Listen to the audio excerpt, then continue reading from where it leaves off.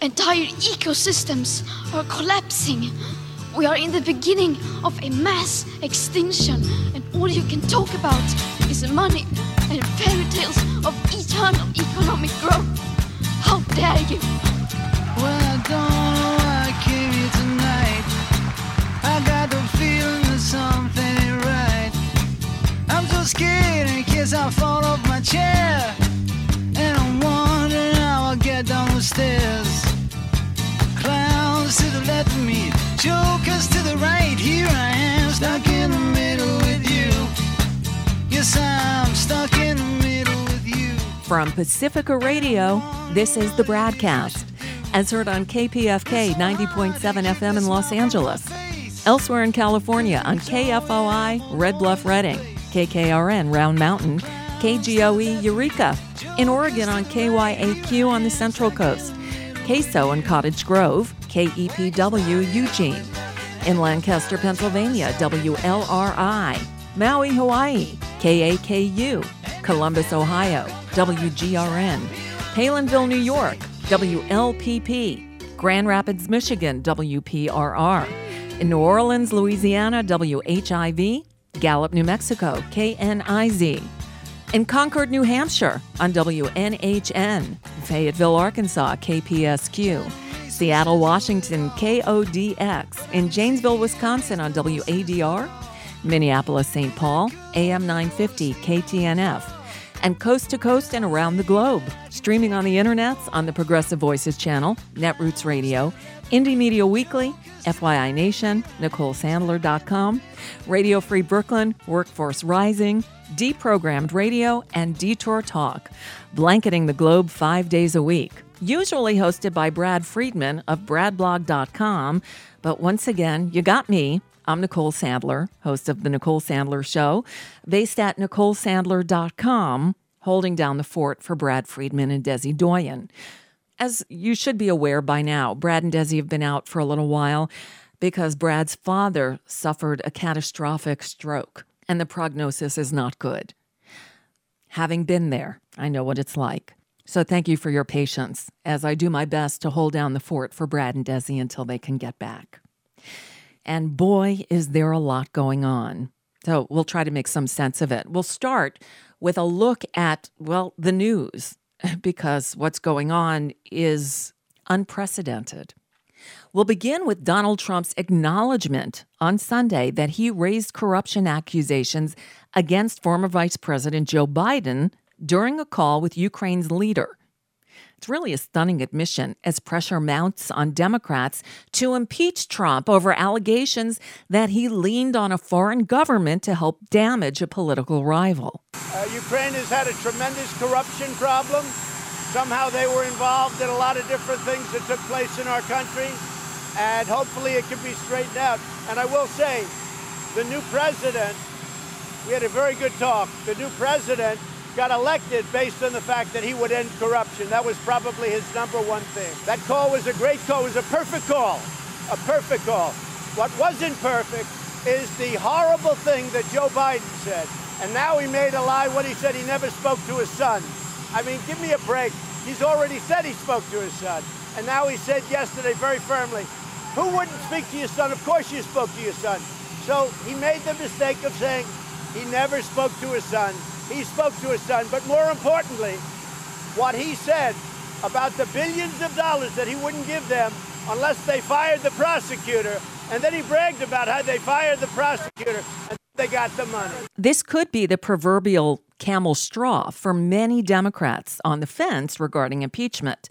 House Intelligence Chairman Adam Schiff, who has been reluctant to use the I word up until now, appeared on CNN State of the Union Sunday. Well, Jake, you know I have been very reluctant to go down the path of impeachment for the reason that I think the founders contemplated in a country that has elections every 4 years, that this would be an extraordinary remedy, a remedy of last resort, not first resort.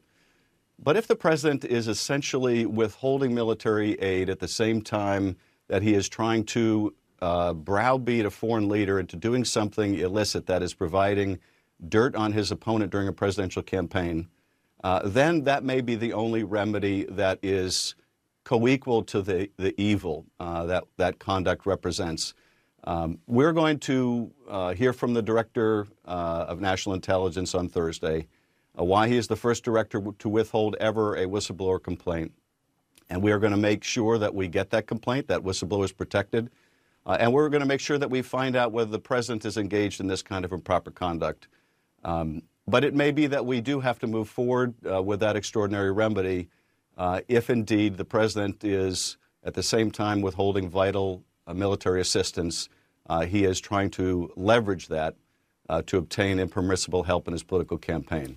A little later on in the program, we'll speak with former CIA case officer Jack Rice about how serious a situation this is, because it is. But there's other news happening. The UN's annual General Assembly kicks off Monday in New York with more than 90 heads of state gathering at UN headquarters for a week's worth of meetings. The first big event is the Climate Action Summit, where UN Secretary General Antonio Guterres has asked leaders to offer, quote, concrete and transformative plans to fight the climate crisis. Most member countries are expected to make pledges to reduce greenhouse gases or otherwise tackle man-made changes to the environment, but not Donald Trump. Trump, whose administration refutes scientific evidence that the Earth's climate, sea temperatures, and weather patterns are being altered by man-made causes, will instead headline an event about religious freedom scheduled while the rest of the world's leaders are focused on climate change. This comes on the heels of Friday's global climate strike and kickoff of a week of activities, which also includes the beginning of the UN's Climate Action Summit. Millions of people participated around the world with crowd sizes as high as 4 million. On Tuesday, the parade of speeches by world leaders begins, starting with Brazilian President Jair Bolsonaro. Donald Trump is also scheduled to speak Tuesday. And everyone's watching to see whether or not Trump meets with Iranian President Hassan Rouhani, this after tensions between the two countries flared up after the attack on the oil fields in Saudi Arabia. One previously scheduled world leader will not be attending, as he's no longer looking like a world leader. The process of selecting Israel's next prime minister entered its second stage on Sunday. Prime Minister Benjamin Netanyahu's tenure appeared rocky as Arab parties in Israel threw their weight behind Benny Gantz. He's Netanyahu's rival in the country's deadlocked second election. Ready to be outraged? This weekend, a Republican Party conference was being held on Michigan's quaint and beautiful Mackinac Island. Other than emergency and construction vehicles, there are no cars or trucks on the island. They've been banned there for more than a century. But when Vice President Mike Pence arrived by helicopter Saturday to attend this conference, he made his way down one of the island's main roads in a motorcade of 8 SUVs. Flanked by state police on bicycles. But it was for a trek of less than 1 mile from the airport.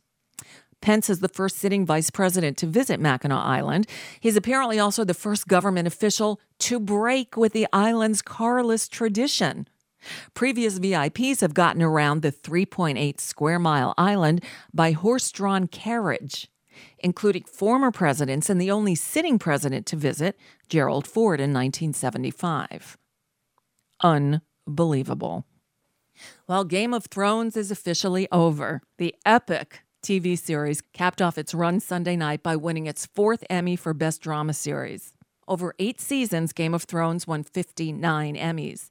There was an upset in the Best Comedy category where the Amazon series Fleabag took the prize for Best Comedy, and its star Phoebe Waller-Bridge also took home acting and writing honors. Pose star Billy Porter made history becoming the first openly gay black man to win the lead actor in a drama series Emmy. And although the show itself suffered from terrible writing, there were a few noteworthy acceptance speeches. Thanks to the Academy for voting for us, because we love you for that. And speaking of voting and love, go and register to vote. Go to vote.gov. Vote.gov and vote. Register. My grandmother turned to a guard. She was in line to be shot into a pit, and she said, "What happens if I step out of line?" And he said, "I don't have the heart to shoot you, but somebody will." And she stepped out of line, and for that I am here, and for that my children are here. So step out of line, ladies. Step out of line. A couple of great bits of advice there from Emmy winners Billy Porter of Pose and Alex Borstein of The Marvelous Mrs. Maisel. All right, as I mentioned before, former CIA case officer Jack Rice joins me next to weigh in on what I consider treasonous behavior by the President of the United States. Hey, Speaker Pelosi, get with the program. I'm Nicole Sandler of NicoleSandler.com, in for Brad Friedman on today's edition of the BradCast.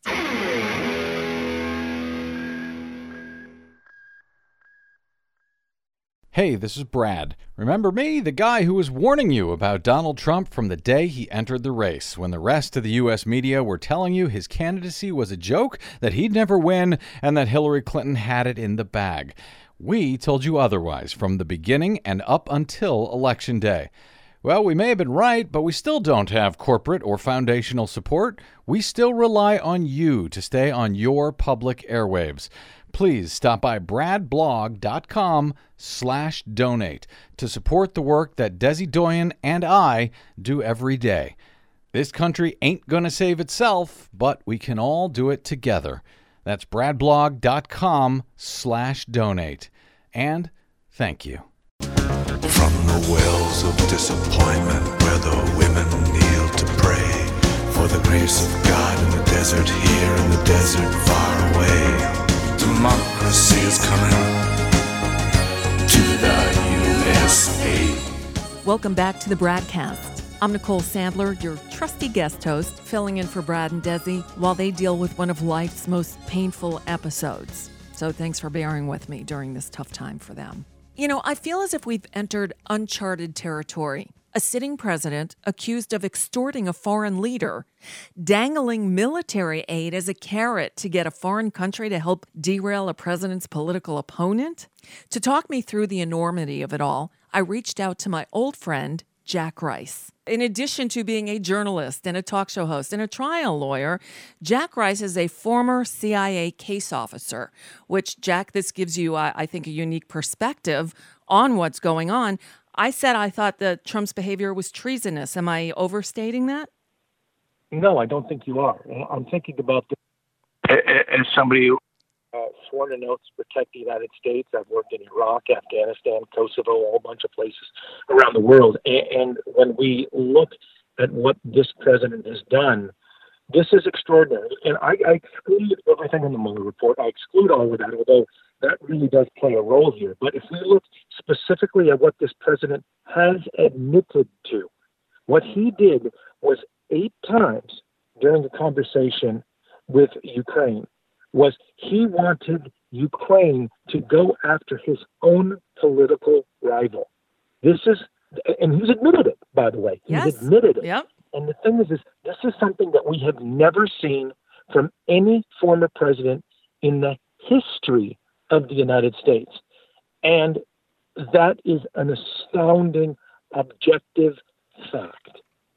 You know what else is astounding? He's doing this almost like in plain sight. This is a continuation of Trump's contention during the campaign that he could go out on Fifth Avenue and shoot someone and no one would do anything. He told George Stephanopoulos in his last big network interview that he would take help from a foreign entity on a political campaign. I mean, with opposition research, as he likes to call it, on a political opponent. This is not done in the United States of America. It is. Does he not understand that, or does he just not care? Well, again, this is the interesting fact. And again, this is not subjective. This is the objective fact. What he did tell Stephanopoulos was, I would certainly take opposition research. I would take information from a foreign government to benefit my campaign. Which in itself is unbelievable, by the way, and illegal. Let's be clear, illegal. Yes. But that's not what he did in this case. He didn't say, I'm going to be sitting back passively. Right. And if somebody shows up on my doorstep and hands me a paper bag with information against Biden or Harris or whomever else, that he would accept that. This isn't even that. This is him picking up the phone and saying, hey, by the way, here's my address. I want you to go find some information, and don't forget the paper bag. I mean, this is actually the proactive effort to get that very same information. And I keep coming back to this. This is not a subjective position. This is objective. This is what he said, what he acknowledged, what he admitted to. Exactly. And to make matters even worse, when you look at the timeline, this phone call was placed the day after Robert Mueller testified before Congress. So I guess Trump was feeling particularly emboldened that he escaped relatively unscathed compared to what should have happened to him because of, I guess, Mueller's reluctance to testify and his lackluster performance, let's put it that way. So Trump then reaches out to the leader of Ukraine and says, get me dirt on Joe Biden without saying in so many words, we're going to hold up your $250 million in military aid until you do so. But that aid was held up after that call. And I just read an account in one of the papers that said Ukraine was perplexed as to why the aid wasn't coming after that phone call. And it wasn't until, 2 weeks ago that inexplicably, I guess as rumblings of this whistleblower report were out there, that the Trump administration all of a sudden quietly released the funds. What the administration is doing right now is they're trying to hang their hat on something else. And what they're saying is that this is essentially the claim by the left that this is extortion, and that what the president, according to the president, what the left is arguing is that the president simply said, I want you to get this information if it's there. Not that he said, I want you to get the information, and if you don't, then I'm not going to give you the funding that we've already promised you. The problem with the president's argument is this. It's the history of the relationship between the U.S. and specifically the Trump administration. Let's be clear. The Trump administration and Ukraine. And if we take a look exactly what happened with the Trump administration and Ukraine, that goes a little deeper than just this story. Remember, that was the whole concern that many had in the first place about why the president was standing so strongly behind the Russians. And remember the close relationship that was going on between the president's former campaign chairman and the Ukrainians and the Russians. And that the real fear here was that what this was simply the second step in that threat by the president, specifically involving the Ukrainian issue and the Crimea and the Russians and the willingness for the Americans and specifically the administration to turn their back and let the Russians do anything they wanted to do to the Ukrainians. And then you actually withhold the very funding that was the lifeblood of the Ukrainian government to actually protect themselves. If that in itself isn't a threat against the sovereignty of that country, I don't know what is. So if you look at what it is that he said 8 times, I want this information. You look at the history of this president against this country and the pro-Russian stance that he's taken again and again and again, and then you withhold the $250 million. You combine all that, and that literally, that is illustrative of exactly what extortion means. Exactly. That's why there needs to be an investigation. Without a doubt. Now, Jack Rice, I got to ask you this. You're again, to reset, you're a former case officer at the CIA. When you first heard that the director of national intelligence was refusing to hand over a whistleblower report that the intelligence community's inspector general found not only credible but urgent, he refused to turn it over to Congress. What were your thoughts? It's amazing to me when McGuire actually said that he refused to turn this over. One of the problems that I had with the agency over and over again, in general, that there's a philosophical belief frequently in the intelligence community as a whole that security is paramount, and that at all cost, at every cost, and at every turn, that you need to make sure that nobody sees this information. The problem is this is a republic, and in a democratic republic, part of what we need to be able to be is we need to be as transparent as possible, because we are the servants of the American people. And what we have is a Congress that is standing in the place of the American people, trying to understand something and specifically understand wrongdoing. You can do this in closed session. You can even do this with the top four. And this is exactly what it was that we were talking about when you go all the way back to Watergate. The whole purpose was, what you can't do is wrap bad behavior inside of national security. And that's the argument. You can't wrap it inside of national security and say we need to protect it. No. What you need to do is expose bad behavior and make it as transparent as possible so you can protect that which needs to be protected, because everybody will doubt everything otherwise. Of course. So then the logical question is, we have on every front, it seems like unprecedented actions happening. The House, the Democratic Party-led House, has been, how do I put this bluntly, somehow trying to begin oversight in the lamest of fashions. And you have administration that's telling former staffers, and even in the case of Corey Lewandowski, someone who never worked at the White House, telling them to ignore congressional subpoenas. And in the case of Lewandowski, he had to show up because he couldn't give him, I don't know, the reason to not show up, but he told him, you've got absolute privilege. I think it was called absolute privilege, something that doesn't really exist. And so you don't have to answer their questions. Gerald Nadler should have found Lewandowski in contempt that moment and had the sergeant at arms haul him off to the Capitol jail, which they need to clear out and put back in service. And the other two, Rob Porter and the other guy, the other deputy chief of staff. Yes, not McGahn, but McGahn too. All of these former administration officials who are refusing to comply with congressional subpoenas, they all need to be arrested and held in contempt of Congress. I don't know what the Democrats are waiting for. Do you? Well, one of the problems is this, and again, and part of what I've done in my career, not just on the intelligence side, but again, working around the world, is I look at this sort of in the bigger picture sense. One of the problems that we're facing right now is this, is that we've seen an ongoing and continuing expansion of presidential power. And that ongoing and continuing expansion has been the fault of both the Republicans and the Democrats. It truly has.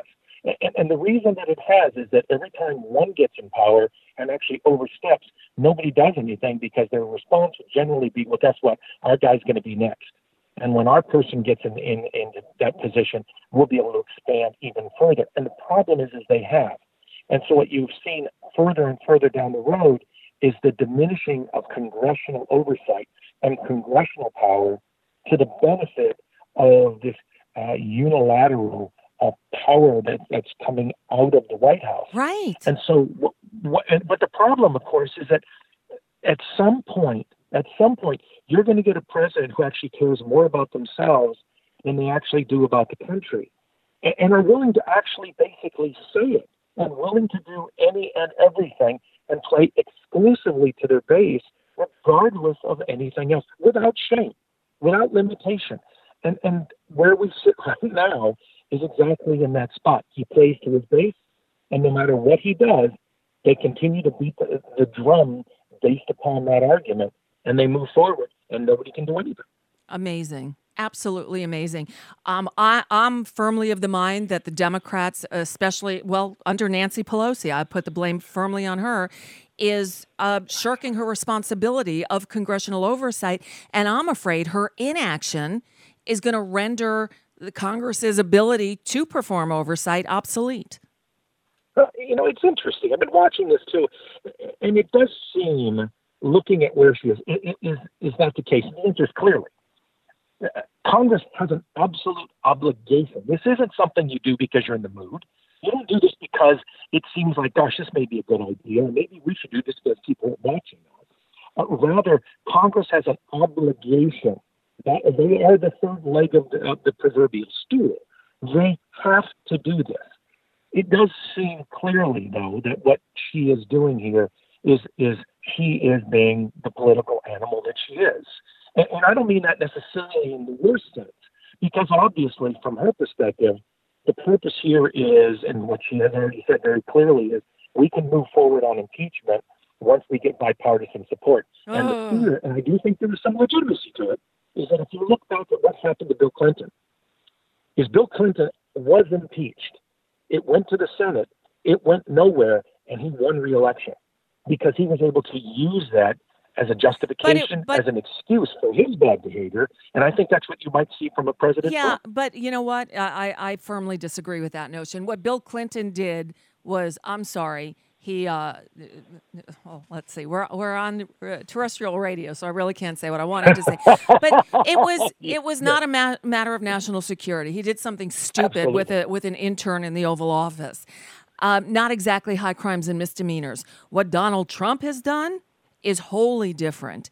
And I really think, that the impeachment happens in the House. It's up to the Senate then to vote as to whether or not to convict him, to remove him from office. And I think all those Republican senators who are not calling him out for his illegal and immoral and disgusting and treasonous behavior, I think that, putting them on the record is of greater political benefit, if you want to couch it in those terms, to the Democrats than not impeaching him would be, which I think will turn so many young people who came out to vote in 2018 to give Democrats the power of oversight. And now seeing them shirking that responsibility, I think you're going to get a whole lot of young people staying home if that's what happens. Well, see, it's a great question. And again, on the political side, I certainly leave that to you.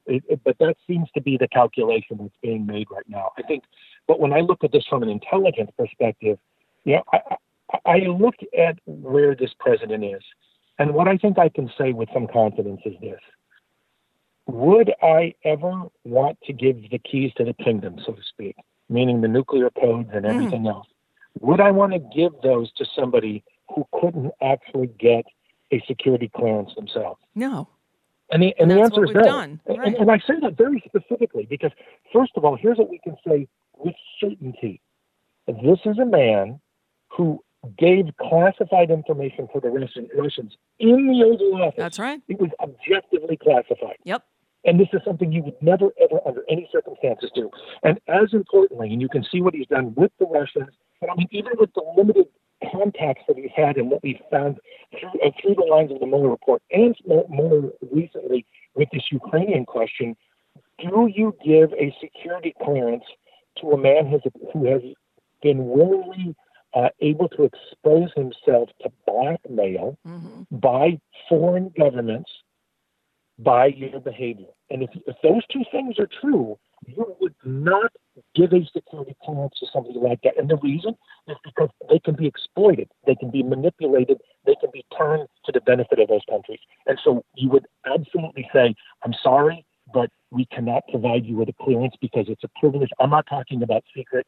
I'm not talking about top secret. I'm talking about something called SCI clearances. That's sensitive, compartmentalized information. This is stuff that's above that. And that's where I was working. Wow. And you wouldn't give that to somebody like this. You just wouldn't. Right. No, of course not. And yet we have this thing sitting in the Oval Office. Well, I guess this week, there's a lot riding on this week. The Democrats will finally either step up to the challenge of oversight or they'll abdicate that responsibility, in which case I think we as a nation are done. I think there's a couple of directions that Congress can go right now when it comes to the issue.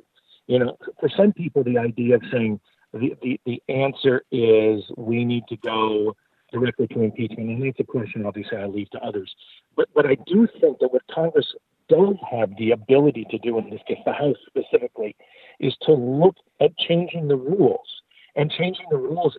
regarding holding people in contempt, and also to clarify the limitations. And some of this is going to have to go through the courts, but citing legitimately to clarify the limitations that this administration, and honestly other administrations have tried to do in their bad behavior, when it comes to what's privileged and what isn't.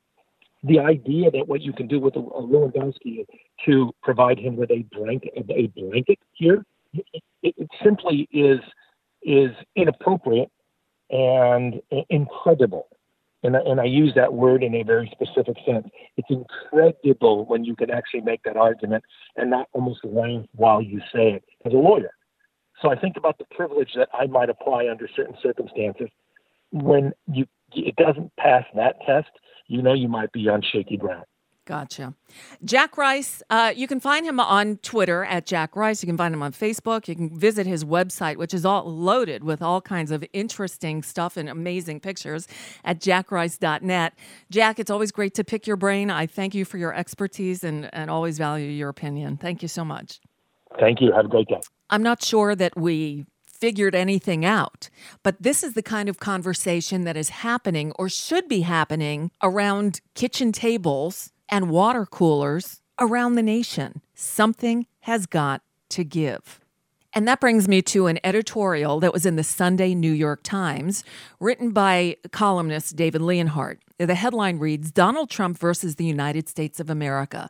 Just the facts in 40 sentences." And it's certainly worth sharing. So here we go. It reads, quote, "He has pressured a foreign leader to interfere in the 2020 American presidential election. He urged a foreign country to intervene in the 2016 presidential election. He divulged classified information to foreign officials. He publicly undermined American intelligence agents while standing next to a hostile foreign autocrat. He hired a national security advisor who he knew had secretly worked as a foreign lobbyist. He encourages foreign leaders to enrich him and his family by staying at his hotels. He genuflects to murderous dictators. He has alienated America's closest allies. He lied to the American people about his company's business dealings in Russia. He tells new lies virtually every week about the economy, voter fraud, even the weather. He spends hours on end watching television and days on end staying at resorts. He often declines to read briefing books or perform other basic functions of a president's job. He has aides, as well as members of his own party in Congress, who mock him behind his back as unfit for office. He has repeatedly denigrated a deceased U.S. senator who was a war hero. He insulted a Gold Star family, the survivors of American troops killed in action. He described a former First Lady not long after she died as, quote, nasty. He described white supremacists as, quote, some very fine people. He told 4 women of color, all citizens and members of Congress, to, quote, go back and help fix the totally broken and crime-infested places from which they came. He made a joke about Pocahontas during a ceremony honoring Native American World War II veterans. He launched his political career by falsely claiming that the first black president was not really American. He launched his presidential campaign by describing Mexicans as, quote, rapists. He has described women variously as, quote, a dog, a pig, and horseface, as well as, quote, bleeding badly from a facelift and having, quote, blood coming out of her wherever. He has been accused of sexual assault or misconduct by multiple women. He enthusiastically campaigned for a Senate candidate who was accused of molesting multiple teenage girls. He waved around his arms while giving a speech to ridicule a physically disabled person. He has encouraged his supporters to commit violence against his political opponents. He has called for his opponents and critics to be investigated and jailed. He uses a phrase popular with dictators, quote, the enemy of the people, to describe journalists. He attempts to undermine any independent source of information that he doesn't like, including judges, scientists, journalists, election officials, the FBI, the CIA, the Congressional Budget Office, and the National Weather Service. He has tried to harass the chairman of the Federal Reserve into lowering interest rates. He has said that a judge could not be objective because of his Mexican heritage. He obstructed justice by trying to influence an investigation into his presidential campaign. He violated federal laws by directing his lawyer to pay $280,000 in hush money to cover up 2 apparent extramarital affairs. He made his fortune partly through wide-scale financial fraud. He has refused to release his tax returns.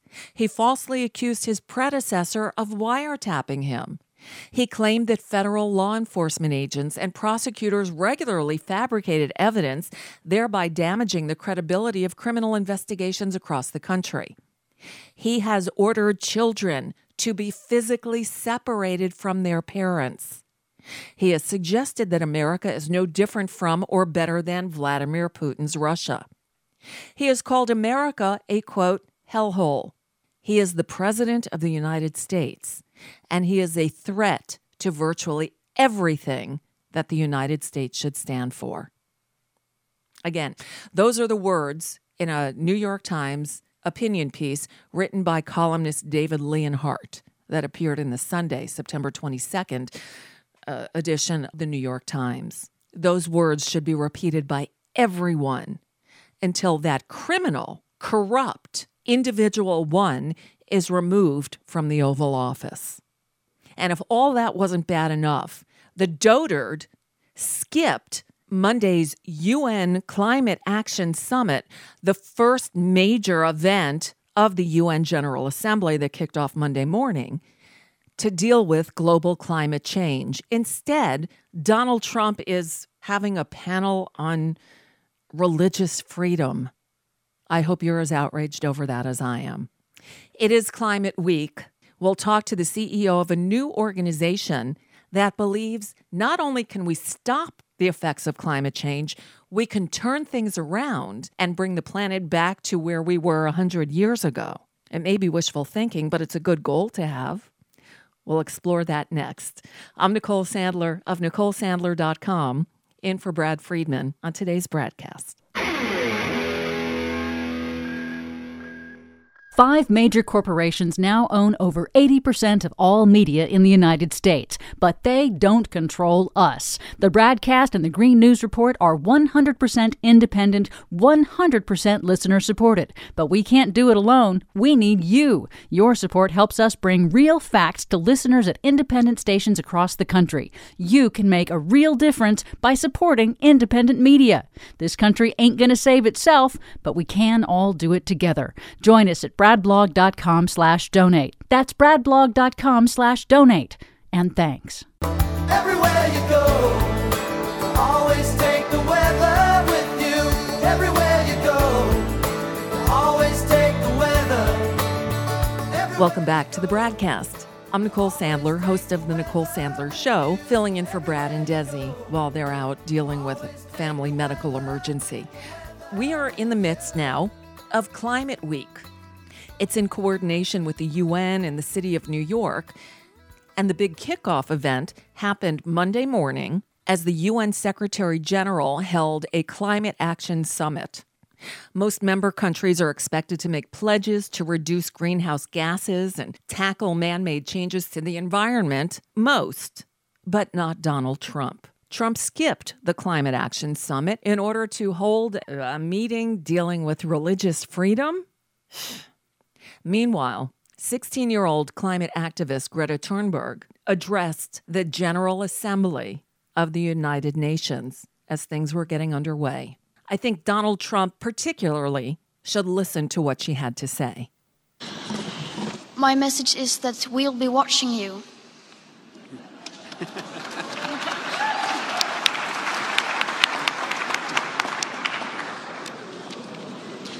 This is all wrong. I shouldn't be up here. I should be back in school on the other side of the ocean. Yet you all come to us young people for hope. How dare you? You have stolen my dreams and my childhood with your empty words, and yet I'm one of the lucky ones. People are suffering, people are dying, entire ecosystems are collapsing.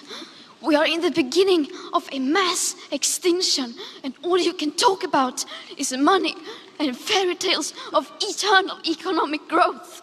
How dare you?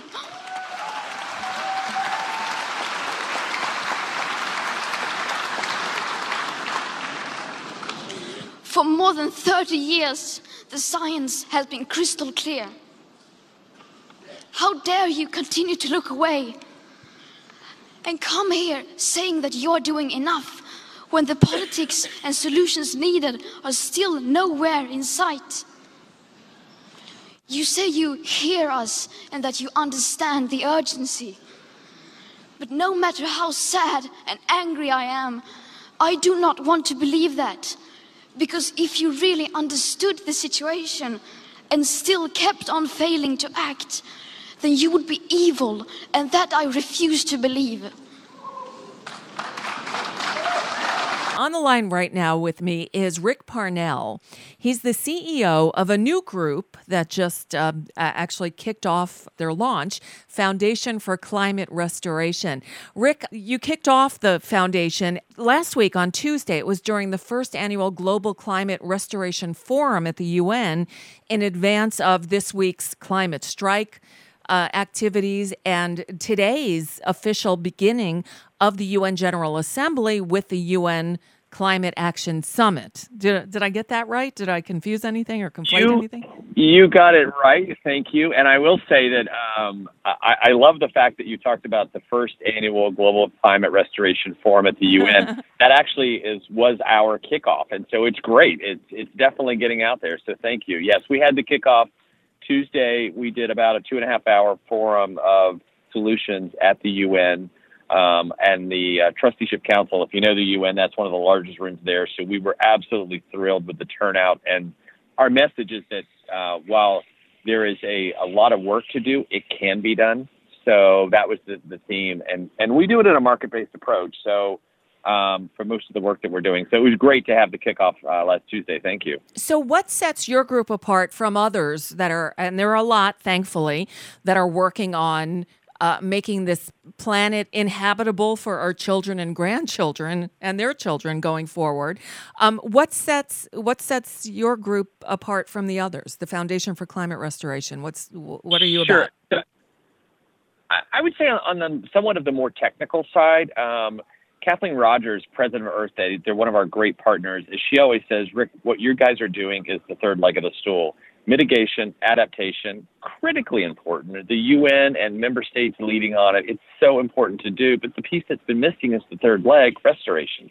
And restoration is quite simply, we cannot wait to get the excess carbon out of the air. We're at 415 parts per million now. And historically, humans have survived at less than 300 parts per million. So our goal is that between now and 2050, we will get the world back to less than 300 parts per million.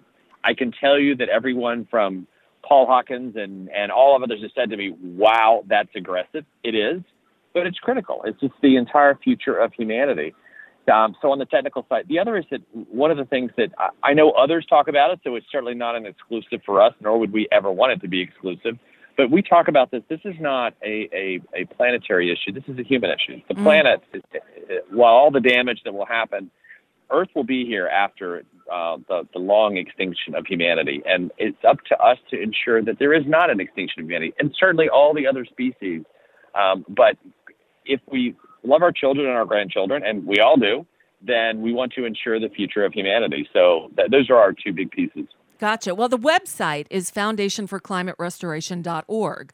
And so I go there, I click on the About tab, and it presents me with your mission statement, which reads, "Our vision is restoring a safe and healthy climate like we had 100 years ago. Our mission is to catalyze action to build full capacity by 2030 to restore the climate by 2050. Our founding question, how might humanity reverse global warming and safely restore the climate and the Arctic ice by the year 2050? if you look at all the papers that have been produced, both by the UN and by other organizations around the world, the last I heard is we're now down to about 11 years, if not 10, before we reach the point of no return. You're saying we can turn things around within by 2030 or 2050 to bring the planet back to where it was 100 years ago? That's very optimistic, isn't it? It's very optimistic, but the idea here is that we can be on a path by 2030 that we can start to bring the excess carbon down. We won't be mission completed by 2030, no. But what I've said to many people is that for the foundation itself, our next 12 to 36 months are critical. We have got to get on with this, and then so that we're on a clear path by 2030. And I would like to go out of business in 2030 and say it's on a path. The humanity has woken up and has decided to make this change, and that by 2050, you're looking at getting carbon back down to pre-industrial revolution, 300 parts per million. You have to do that. I mean, a lot of different solutions are out there. Some are scalable. Some need more research, such as some of the ice restoration pieces. But if you take one example that we've been working with, is a new company in San Francisco that does carbon negative concrete, not just carbon neutral, but it literally uses carbon, turns it into aggregate, which replaces limestone to make concrete. It also can use, it can recycle old concrete and use it as a base for new concrete. Where I think we differ a little bit is that we think about this as, and governments are critical. There's a lot of conversations going on. But if this is really going to move rapidly, you're going to have to do this through a market-driven approach. Right. So thinking in terms of we're going to build buildings anyway. Mm-hmm. Some people have argued with me and said we should just get out of concrete altogether. Well, that's not realistic. So how do we do it so that it is actually carbon negative? The Canadian government, for example, another quasi-partner we've been working with, they are releasing this fall Carbon Star. It's much like Energy Star or the LEED standard for buildings, where you actually can go through a process. Will your building be Carbon Star rated to be carbon negative, actually removing carbon from the air? Right. So, there's a lot of stuff out there. It's just we need to be able to focus more on these. One of our partners, XPRIZE, is doing a $100 million carbon removal challenge. And we're hoping that a lot of solutions come out of that we don't even know about, and that how can we help and highlight and lift them up through the coalition. Right. I think it might have been on 60 Minutes this weekend. I saw a story about, I think it was Iceland, where they've come up with a mechanism by which it extracts carbon from the atmosphere, injects it into, I guess, the earth, and it comes out with these what appear to be stones with the carbon built into it. Do you know what I'm talking about? I do. The name escapes me, but yeah, doing the direct air capture and driving it into stone, which is fantastic. We believe there's no enemies on this path. There's no negatives, so don't take it in any way. But what's the market for that? That's the head scratcher. So, concrete, there's clearly a market. So we're looking at other solutions.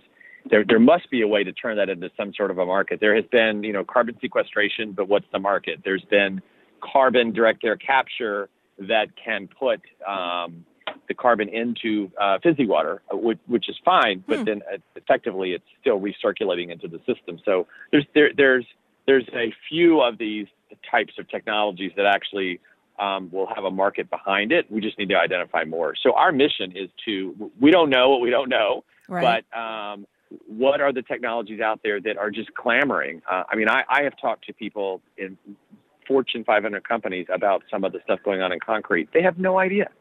And their answer back to me, and this is from C-suite on down, is we'd love to be engaged in that. We'd love to do our buildings in carbon negative concrete. We just didn't know it existed. Huh. So that's what I'm saying. I think that there's technology out there. There's solutions. I'm a huge believer. I believe that humans at their core are good, and I think that people really want to be able to do the right thing. It doesn't matter whether you're sitting in a C-suite in a boardroom or you have children and grandchildren too. You want to do the right thing. You just need to know that the technology is out there, and it's not going to be something that's cost prohibitive. Right now, it looks like the the premium on doing carbon negative concrete would be somewhere between 1% and 2% more. Well, that's negligible. Of course you want to do carbon negative concrete. Sure. It seems like most of us believe this. Most of us are in this broad-based coalition. Again, we're speaking with Rick Parnell, the CEO of the newly launched Foundation for Climate Restoration. There's the I guess we could call it the elephant in the room, or not in the room, as the case may be, because we're actually recording this Monday morning as the UN General Assembly has kicked off. The first big event is Climate Action Summit, and Donald Trump is notoriously absent. He chose to not participate in this panel the same way he didn't participate in the climate panel at the G7 a month or so ago. Instead, he's doing some nonsense thing about, I don't even know, religious freedom. Like, really? He's the only world leader not participating in this, or so I believe. How do we get around that other than throwing him out of office? Well, I won't speak to the politics of it, but I will. Our belief is that you just go around it. You just literally go around it. There's a market out there. People care. And, you know, one of the speakers at our forum at the UN was the Vatican. So I don't know what he's doing in Washington with his rally, and that's fine.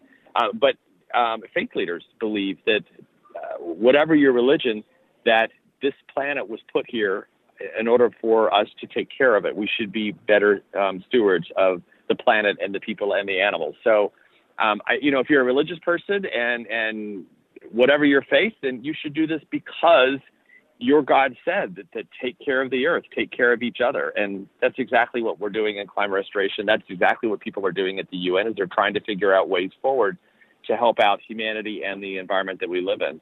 So as far as a lot of what a lot of us do is that we just prepare our strategies for a post 2020 election, and it will either be more of the same, and we'll just continue to work around it, or there'll be a change of administration, and we'll all be ready to quickly deploy on some of these solutions and policies that need to change. So we'll just be ready one way or another. But the future of humanity is far more important than someone sitting in the White House right now. Oh, so, of course. It would be easier though to address the subject of the continuation of humanity if we had somebody who believed in science sitting in the Oval Office. Well, there is that. Yeah, there is that. So you guys put out in conjunction with the launch of the Foundation for Climate Restoration a white paper that it purports to be the first to examine climate science and the new solutions. This seems to be a different way to look at it than because I think the focus has been on ameliorating the horrific conditions that are happening every day rather than reversing it. This is a very optimistic take on it, which is good to hear because, frankly, look, I'm older. I've sort of given up. I'm glad I'm not of childbearing age anymore because Don't give up. I have a daughter who's 20 who does not want children because one of the main reasons, and I hear it from a lot of kids her age, they don't want to bring new life into this planet. Now, I adopted my daughter, and she wouldn't be against adopting another child, but the trepidation comes in bringing new life onto this planet where many of us seriously worry about its future. You're saying you think we can turn it around. I think we can turn it around. And I will tell you that of all the different meetings of the last week or so, and that are coming up, the greatest moment for me of the forum and the follow-up, we had a small strategy session the next morning to talk to our partners about the way forward. And one of our partners had brought in some youth, 16, 17-year-old high school students from Chicago. And this young woman, Ashley, 16 years old, towards the end, I said, does anybody else have any other thoughts they want to talk about? And she raised her hand and she said, I want you to know that I've had a 180 experience here. I walked into this thinking we're doomed and I will not have children and there is no future. And she said, I'm walking out of here inspired that we can do this. We just have to choose to do it. Yeah. So for me, if I can touch anybody just one at a time through the work we're doing at the foundation, then and be inspired. I mean, they deserve to have the kind of future that we all want. They deserve to have the life experience that we all had. And that's every child everywhere in the world. So that's why we're doing this. Gotcha. Well, I thank you. I thank you for stepping up and doing this. I guess it's up to all of us. Now, if people want to join in, is the Foundation for Climate Restoration an organization that an average person can participate in, or are you looking for big other organizations and corporations who can add clout to it? Oh, no. It's everyone can join it. Join the coalition. If you go to our website, f4cr.org, and you'll see there, you can click on and join the coalition and, stay with us and learn probably quarterly. We're still working some of that out, but solutions that you can do yourself. It's also how you can vote. It's how you can do your personal behavior. But we want everyone to join because, as we like to say, the future survival and thriving of humanity is on every single one of us. It's all our responsibility to ensure the future of humanity. Great. And the week, this week kicked off with the big global climate strike on Friday. As this week progresses, obviously, I mentioned the UN General Assembly is in session. There are events. There's a big a march on Washington today, on Monday. There are other events going on. Are you guys participating in any of that, or is it just moving full steam ahead with getting the foundation and your white paper and your cure, basically, to turn things around off the ground? Yes, we are participating. And actually, I was at the strike on Friday. It was so powerful to see one of our keynote speakers at the forum at the UN was Katie Edler. She's leading Future Coalition, which is 40 some odd different youth organizations. She's now 19. She's been doing this for a couple of years now. Wow. So powerful. She had people at the UN in tears, which does not happen often, but people were in tears as she was talking about the future that she wants and the future that's possible. So everyone can join. We love the youth component here. The strike was amazing, absolutely amazing. And yes, we will be in events and convenings all week long. Great. Well, this is a great time to get everyone reactivated, more than just, recycling and maybe get a more fuel-efficient car. What is one thing that the average listener could be doing to help turn things around? So I think the average listener, I think people are doing things like planting trees and not using straws and trying to reduce their beef consumption and some of those. And that's critically important. The other thing that I think people can do is that they can use the power of their own purse. And that is, are you looking at companies that are starting to talk about doing things in a carbon negative way? It's not just offsets. It's our companies making investments in their own future, their infrastructure. We had Santa Clara County, for example. The county commissioner was one of the speakers at our forum.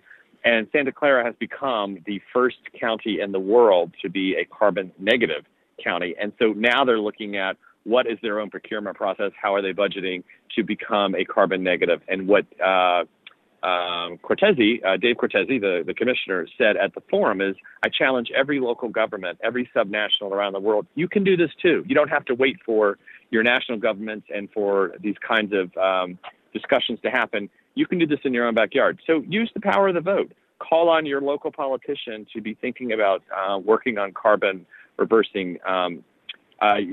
Use your own purchasing power, and overall use your vote next year. Great. And I think many of us are already doing that, but we need to be spurred to action sometimes.